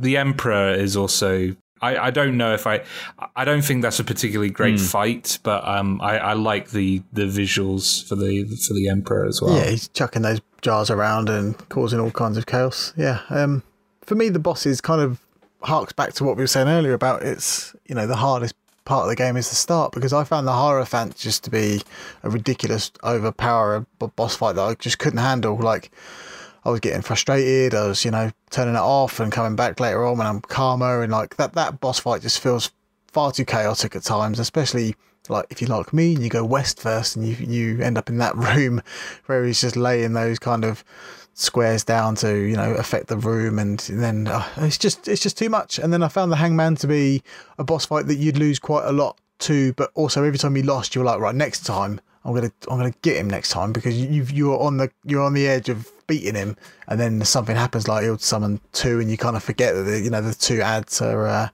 coming in. Yeah, that's a good one. Oh yeah, I did like that one. Not to copy you lot, but I'm honest. Yeah. And and then the third one, recent playthrough, I just found it a breeze, to be honest. I just bowled in there and just watched the cool animations and just done him, and I was like, that's not as it's not as climactic as I'd hoped it to be. Yeah, I remember the last boss not being fun at all, and I haven't played it since the first time I beat it, because I haven't beat it a second time. But yeah, I remember that final boss being an absolute pain and not an enjoyable one. I do like the fact that with the final boss you are just constantly going like, oh yeah, I remember this, like, because you've had all these visions through the game. But yeah, it's not enough that you know what to do about any of them. It's just you recognize them, but not like how to actually handle them. Just a quick note on the Hierophant. Have you noticed what happens when you kill him? He sort of basically he dies, but then like his cloak sort of stays up for a second, and like a sort of malevolent spirit sort of disappears out of it, which implies that he basically wasn't in control the whole time, and he's just been like manipulated somehow and is there, and like, so yeah, maybe he wasn't even a bad guy in the first place, but who knows. You set him free. Yeah, it's fine. Just to close our thoughts on the gameplay, I just want to read this piece from Simon Sloth. I'm not sure how I feel about Hyper Light Drifter. On the one hand, the visuals and audio are sublime. The gameplay, on the other hand, is a mixed bag. There are times where it is fantastic and I can zip around a room clearing it out of enemies without receiving a single hit.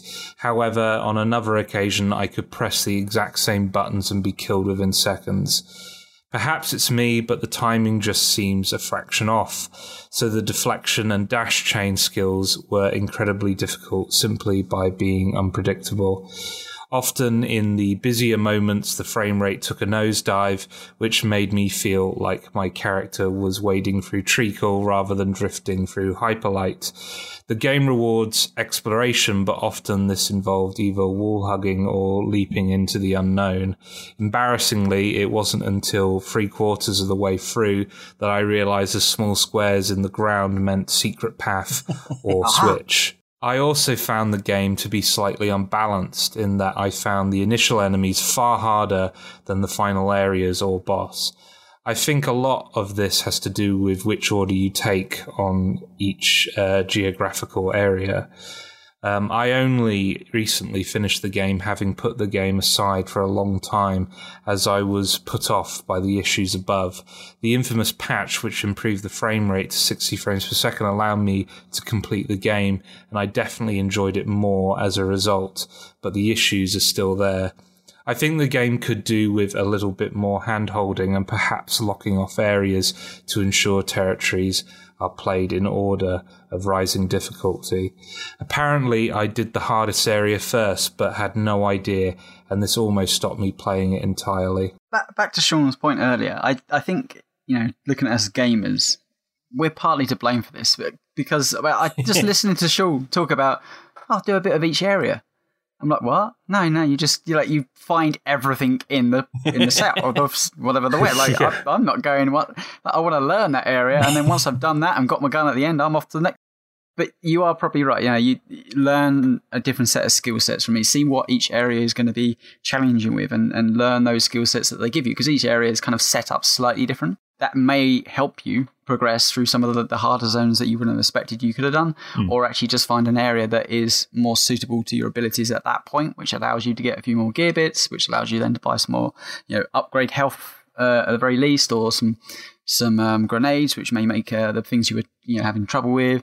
So yeah, I think as gamers, we're probably partly to blame for this, just not even through game design, just through what we've done so many times in years past. Yeah, so when I eventually, so I started this again and then finished it, so I played it on easy mode. I was worried that, because of the stuff we talked about, like being aware that the difficulty was a thematic choice and stuff, I was worried I was cheating myself out of the intended experience. That was fine.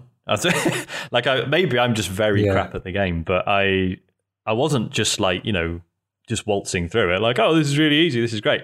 The combat still felt the same. It was just there were a few more health packs around, and I think you start with one extra health. As far as I know, you have more health, and you do slightly more damage. Okay. That's it. Like the enemies will do the same amount of damage to you, but having one more ability, one more segment of health. Yeah, I think that's about it as well.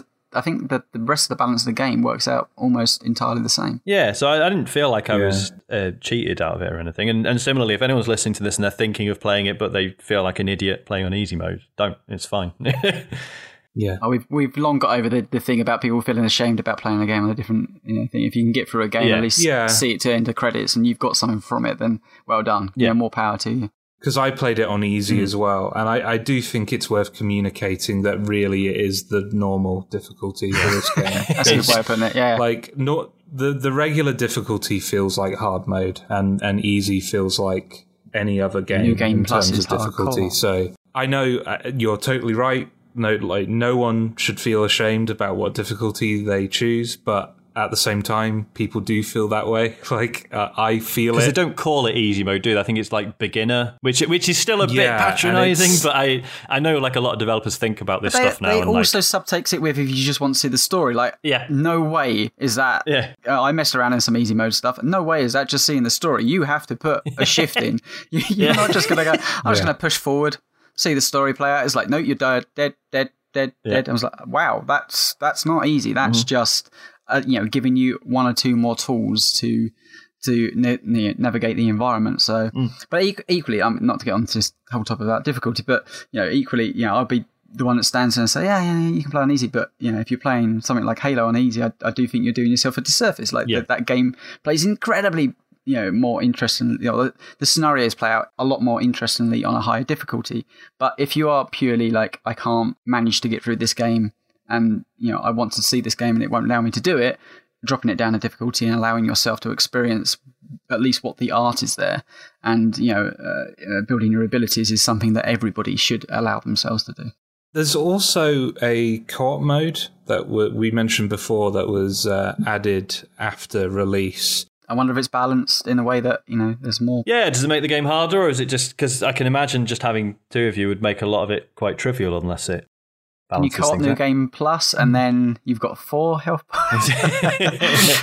I'd be interested to see how it handles the ending and stuff as well. Or just the cutscenes in general, when you have the visions of judgment and stuff. Maybe player 2 just disappears, I guess. to your point, isn't it? I know that there's a lot made about this being a Kickstarter, and I know there's a lot. Alex made a lot of stretch goals because the price obviously kept increasing, and they were trying to earn more money. I think, but I believe co-op was one of those stretch goals. Yeah. So eventually, making it into the game was a promise that had been laid down, and samely as the Wii and Vita version. I think the idea of it hitting Switch is to say sorry to the people that voted for that stretch goal, and it didn't quite make it. Let's hear from the forum. Jakob G42 says, the combat is incredibly quick and responsive, but has an inverse difficulty curve. Nothing was as difficult as the first boss, the sword guy to the west. I fought, and I was able to steamroll everything else pretty easily. The angle of the camera can make navigation challenging, doubly so for all the secrets that amount to hug every wall in every environment. There's a good amount of content hidden behind these secrets. I ended up using walkthroughs to find keys to open up the fairly enjoyable Colosseum, but stopped looking after that. I just don't think that searching through old areas for invisible doors plays to the game's strengths. Maybe it would have been better for them to be challenge gated, hidden behind particularly difficult combat encounters or the like. I still quite enjoyed my time with Hyper Light Drifter. I played through it with each character and never lost any admiration for the art that the game is built around. That's probably what I'll remember most. Not the invisible platforms or looping dungeons, but a lonely synthesized horn wailing over a fuchsia sky. I'm glad he mentioned the playing with each character, because there are other characters you can play as in this, aren't there? But I've never dabbled with them. After I know there's an Anubis. Yeah, that was a Kickstarter, but I think it was only like a certain tier. I don't think I unlocked it. I don't. But yeah, I think there's a few. I know there's like some costume changes, but yeah, I'm not sure what else there is. And I gather they do have like slightly different abilities and stuff, which would be cool. Yeah, the costume stuff's really probably the wrong place for it, but the costume stuff is actually quite interesting. Mm-hmm. They don't change dramatically, but there's the timing in the dash is lowered by a few milliseconds. Oh, really? Or there's one that gives you slightly more stamina. There's one that gives you slightly more health, a whole bar of health more. And there's essentially you've got that. I don't know what that little floating guy is above you, but you've got the little floating guy, little robot guy. A sword and your cloak. Each one can be a different color, so you can actually chain 3 abilities into one if you wish to go down that deep. If you want to find all, I think there's 12 outfits. And there's one that actually, I think, brings your health down to 1 hit point. Oh, Jesus. The black outfit, which you can get, ironically, for completing the game on New Game Plus. So, at which stage, I guess you've just proven yourself. It looks like the Anubis is the only like actual different character. The rest is just the costumes and stuff, but still. Good excuse to have another playthrough. I hope they put that in the Switch version, because I was hoping that was going to be out by the time we did this recording, because I was well up for another full playthrough and I was waiting for the Switch version. This next one from Shadowless Kick. I found the wordless world and characters, in addition to the vague, fragmented narrative, incredibly engaging. The choose-your-own-path structure gave the player agency while also feeding the air of mystery. Is going east first going to affect something else later? Is that frozen giant clutching the mountain up north going to reawaken? Why is the south still blocked? In contrast to Shovel Knight, which was ultimately a letdown for me, Hyper Light Drifter controlled beautifully and was difficult in a way that felt fair and surmountable with patience and practice. Boss fights, particularly against the Archer, and special areas where wave after wave of baddies descend upon you, all while the subdued music swells to match the on-screen action, were some of the most exhilarating moments I've ever experienced in a video game. Even after winning, I'd immediately want to start the fights again. I found the final boss fight and ending to be anticlimactic and more than a bit of a letdown. Not because of what happens, but because of how it was presented. The game seemed to demand more by way of closure. Perhaps that was intentional on the developer's part, I don't know. It's an unfortunate downside, but the game gets absolutely everything else right for me, and has taken a place among my all-time favourites. I can't wait to see what Heart Machine does next, but they have an incredibly high bar to clear with the precedent they've set with Hyperlight Drifter. Redfield70x7 says, Hyperlight Drifter is one of my all-time favourite video games. I've completed the game twice, originally on PC, and a second time when it released on PS4. I first became aware of it during its Kickstarter campaign and was instantly drawn in by the beautiful pixel art, unlike nearly anything I'd ever seen, though maybe Fez came closest to mind, alongside what looked like tight controls, a mysterious setting story, and compelling gameplay. I personally think that Alex and his team nearly achieved all of these points. The controls are some of the best I've ever had the pleasure of experiencing. The first word that comes to mind is fluid. I also believe that, more so than many other games, the art of moving the drifter around during combat scenarios is one that can be increasingly mastered and, not to mention, is just downright fun. The sword slashing, quick drifting movement, and gun shooting all feel so incredibly good. Admittedly, I was initially terrible at the combat, but slowly began, however, to learn the enemy behaviour patterns, and this, combined with my increasing mastery of the movement and weapons, led to me getting better and better at the game as a whole. I've read a lot of reviews describing the combat as being extremely punishing and difficult, but honestly, I didn't feel that it was really all that hard. Oddly enough, I'm actually rather terrible at Dark Souls and its contemporaries. The fact that I found myself able to tackle each area and its respective boss without too much trouble has to say something about this. I died plenty, that is for sure, but felt that each death was due to me making a mistake as opposed to feeling that it was the game's fault. I believe that the general structure of the game works well. There's a simplicity to its core goal. I explore the map, defeat enemies, solve puzzles, and defeat bosses that I feel harkens back to older games. The weapons and health upgrading all work well for me too. While I am a little disappointed that some of the scenes, environments from the original trailer never actually made it into the game, I feel that what was included works well enough. It doesn't overstay its welcome and provides moderate to high replay value. Where I believe Hyperlight Drifter falters is mostly in its story, of which the creator intentionally kept very ambiguous. While I admire Heart Machine's attempt to do something unique in terms of employing virtually no understandable in-game dialogue or text, I feel that it ultimately hurts the narrative far more than it helps. I believe there is a lot of potential that was missed out on because of this. One example being the colossal Evangelion-inspired corpses you randomly encounter during traversal segments. Who, what are they, and how do they connect to the overarching story and NPCs? What exactly is the Drifter doing? Where is he from? Why is he sick? Questions such as these just sort of hang over you as the player and never really get answered. I'm okay with some level of ambiguity in storytelling, but I felt that I learned almost nothing at the end of the game, and that to me is a shame. Hyperlight Drifter succeeds most by its controls, visuals, and overall gameplay design. The atmosphere remains tantalizingly mysterious and leaves the player with a desire to know more about the whys, wheres, and whats of the setting, characters, and story.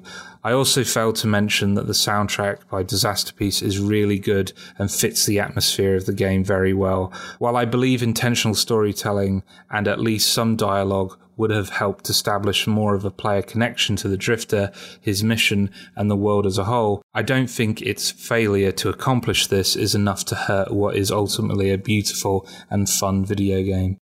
Yeah, interesting there. For me, a lot of what you mentioned is actually a positive of the game. I really like that it doesn't answer any of those questions directly, but yeah, not for everyone. It's interesting in that I found the sort of the things sort of pertaining to Alex's actual health and stuff was a lot more obvious, and it was the literal story that was a lot harder to decipher, and by which I mean I had to go on YouTube and get people to explain it to me, like I did, which it's usually the other way around, and I just found that interesting. Okay, this final forum piece by Joy Moto.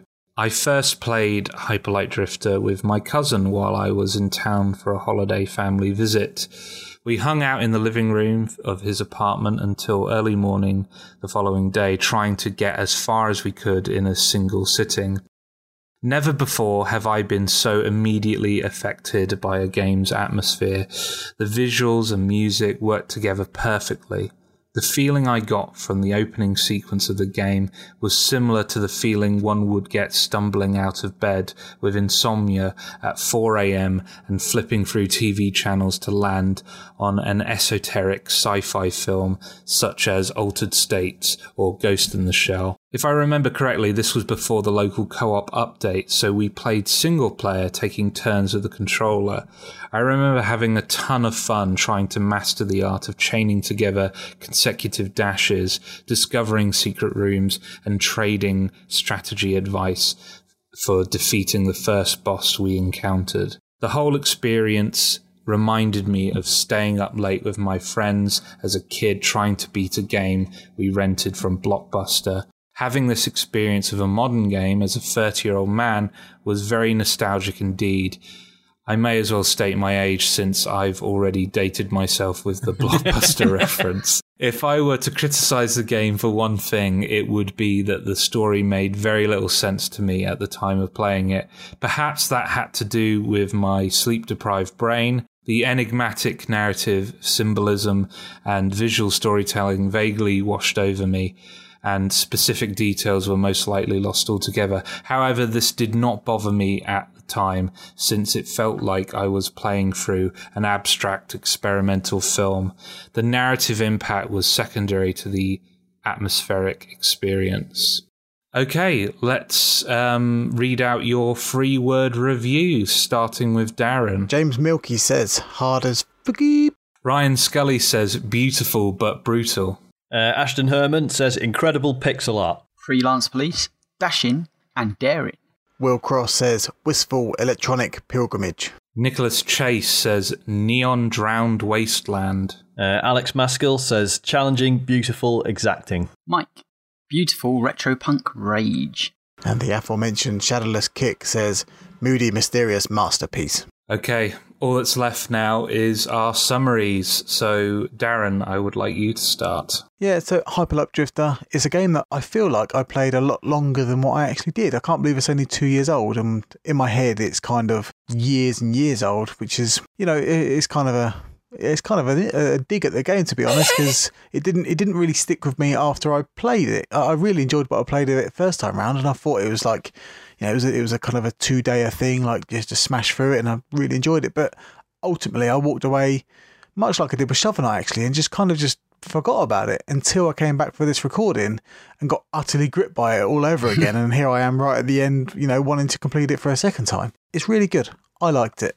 Tony. I'm not somebody that is all that keen actually on this style of game, but there was something there that spoke to me that I wanted to challenge myself at this game, and I'm glad I did. I don't think it gets every element right, as we talked about before. I think, you know, the exploration of the world at times can be a tad frustrating. I think the map is, you know, could be so much better and would make the game better if I even had the ability to add notes or something to it. Just like there, I saw that there, I'm coming back there. But the combat's brilliant, and I've had a whale of a time, you know, mastering different techniques, reading up on certain strategies, and I think that the same goes for the story. You know, having known about how this game, you know, or the aura that this game was developed under, there's a lot to dig in there. But equally, I've had, you know, entertainment digging even further into the kind of the traditional story elements around us as well. So I think it works on many, many levels.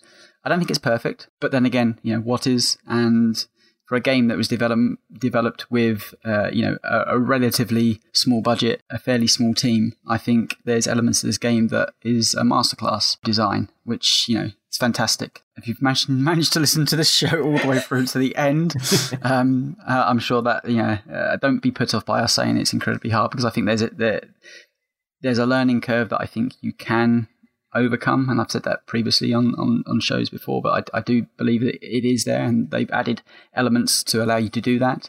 And I think hopefully with us giving you a bit more insight in the story and the development of it, I think there's a lot to be dug there. I think it's one of those things, if I knew even more about the story in this game, maybe I'd even be, picking up so much more kind of my playthrough. And that's, I might attempt New Game Plus. But yeah, for me, I really liked it. Enjoyed my time with it. I'm glad I put it on the list. I'm glad that now I can tick it off and say, yes, I got through Hyper Light Drifter, and it's a really, really fun and challenging game. And very much enjoyed it. I am so glad that I went back to this after bouncing off of it. I don't think Hyper Light Drifter is a flawless game. I think it has it.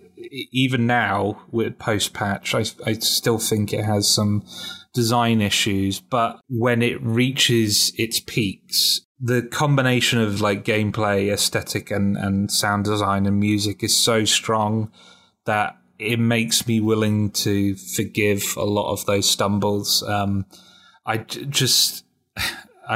of just repeating what we've said during the whole podcast and what Darren and Tony have just said, but like visually the game is astounding, not just visually, aesthetically as a whole, like both visual and sound. Like it's just some of the most impressive use of visuals and sound that I've seen in a video game, full stop. Like it's just incredible. And you combine that with this thematic through line of mortality, of death, which maybe this speaks to something really damaged about myself, but like I'm always going to find death and people coming to terms with mortality in any art form really compelling, because I feel like for all the things that separate us, death is universal, and will claim us all. So I just so play the game before it's too late.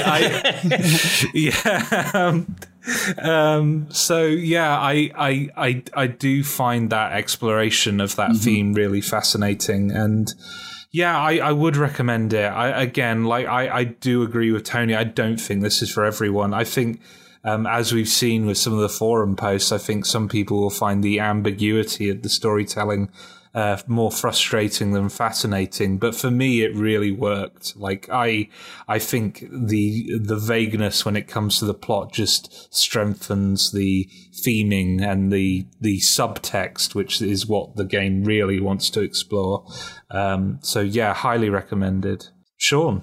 I think the only thing I need to add is just how grateful I am that the developers carried on working on this after it came out. We've all talked about, how we sort of did a complete 180 on this, and that's, in some of the forum comments as well. Like it's almost like some of the forum comments, people saying, oh yeah, I played it and I found it too hard and stuff. And you're thinking, no, you need to try again, because you might have played it before they patched it and you might love it now. Obviously it's a shame that it played out the way it did. Like it would have been like if it had just released as the game it is now, I think you'd be looking at very different review scores and stuff, which, obviously the game already made its money through Kickstarter, so that's fine. But, I think it would have found a much wider audience if it had just released as it is now. You pay money for a game and you own a copy of it and you finish it, and then you somehow still feel like thankful and like you want to sort of, shake the developer's hand or give them a hug or something. There's no box that this game leaves unticked for me. It just looks and sounds beautiful. It's got this really sort of interesting, believable world. It's it's got this interesting, fast-paced combat. It's, has a sort of ambiguous story that I understand, doesn't land for everyone. And as I say, it didn't for me initially. I had to sort of go away and research it. But it's, like Josh, I'm bang up for anything that wants to meditate on death and illness and stuff. So I found that really interesting. And, and again, I appreciate that it is, the developer putting their own experience and their own feelings into it. You can feel that, and you can tell that this is, it deals with these subjects, but from a point of experience. It's not just like, oh, what if a guy who was a space wizard and he was ill?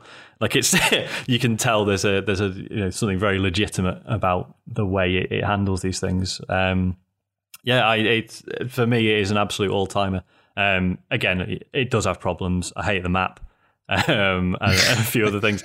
But yeah, I don't know. It felt like it spoke to me. And that is a rare thing. It just remains for me, Josh, to thank Tony, Darren, and Sean. Sean, would you like to plug Data Beast? Don't plug Computer Game Show. I should, or Dave Turners will kill me. So every week I do the Computer Game Show, which is a podcast. If you Google the Computer Game Show, you will find it. It's supposedly about video games, but it's mostly just people arguing, which you may or may not enjoy. I've also recently started, with a few of my friends, Andy Hamilton, Chris Spann and Cami Toman, a YouTube channel called Data Beast. We're sort of trying to do these 1 minute reviews where we try and say everything we can about a game in 1 minute, which it turns out is impossible, but there you go. And then sort of occasional, sort of slightly sort of longer form, more interesting stuff. We're just sort of feeling out sort of what works and just finding it really enjoyable. So that's it from us. And next time in issue 327 of Kane and Rince, I'm handing the wheel back to Leon as he and his panel take us for a lap around Mario Kart Super Circuit.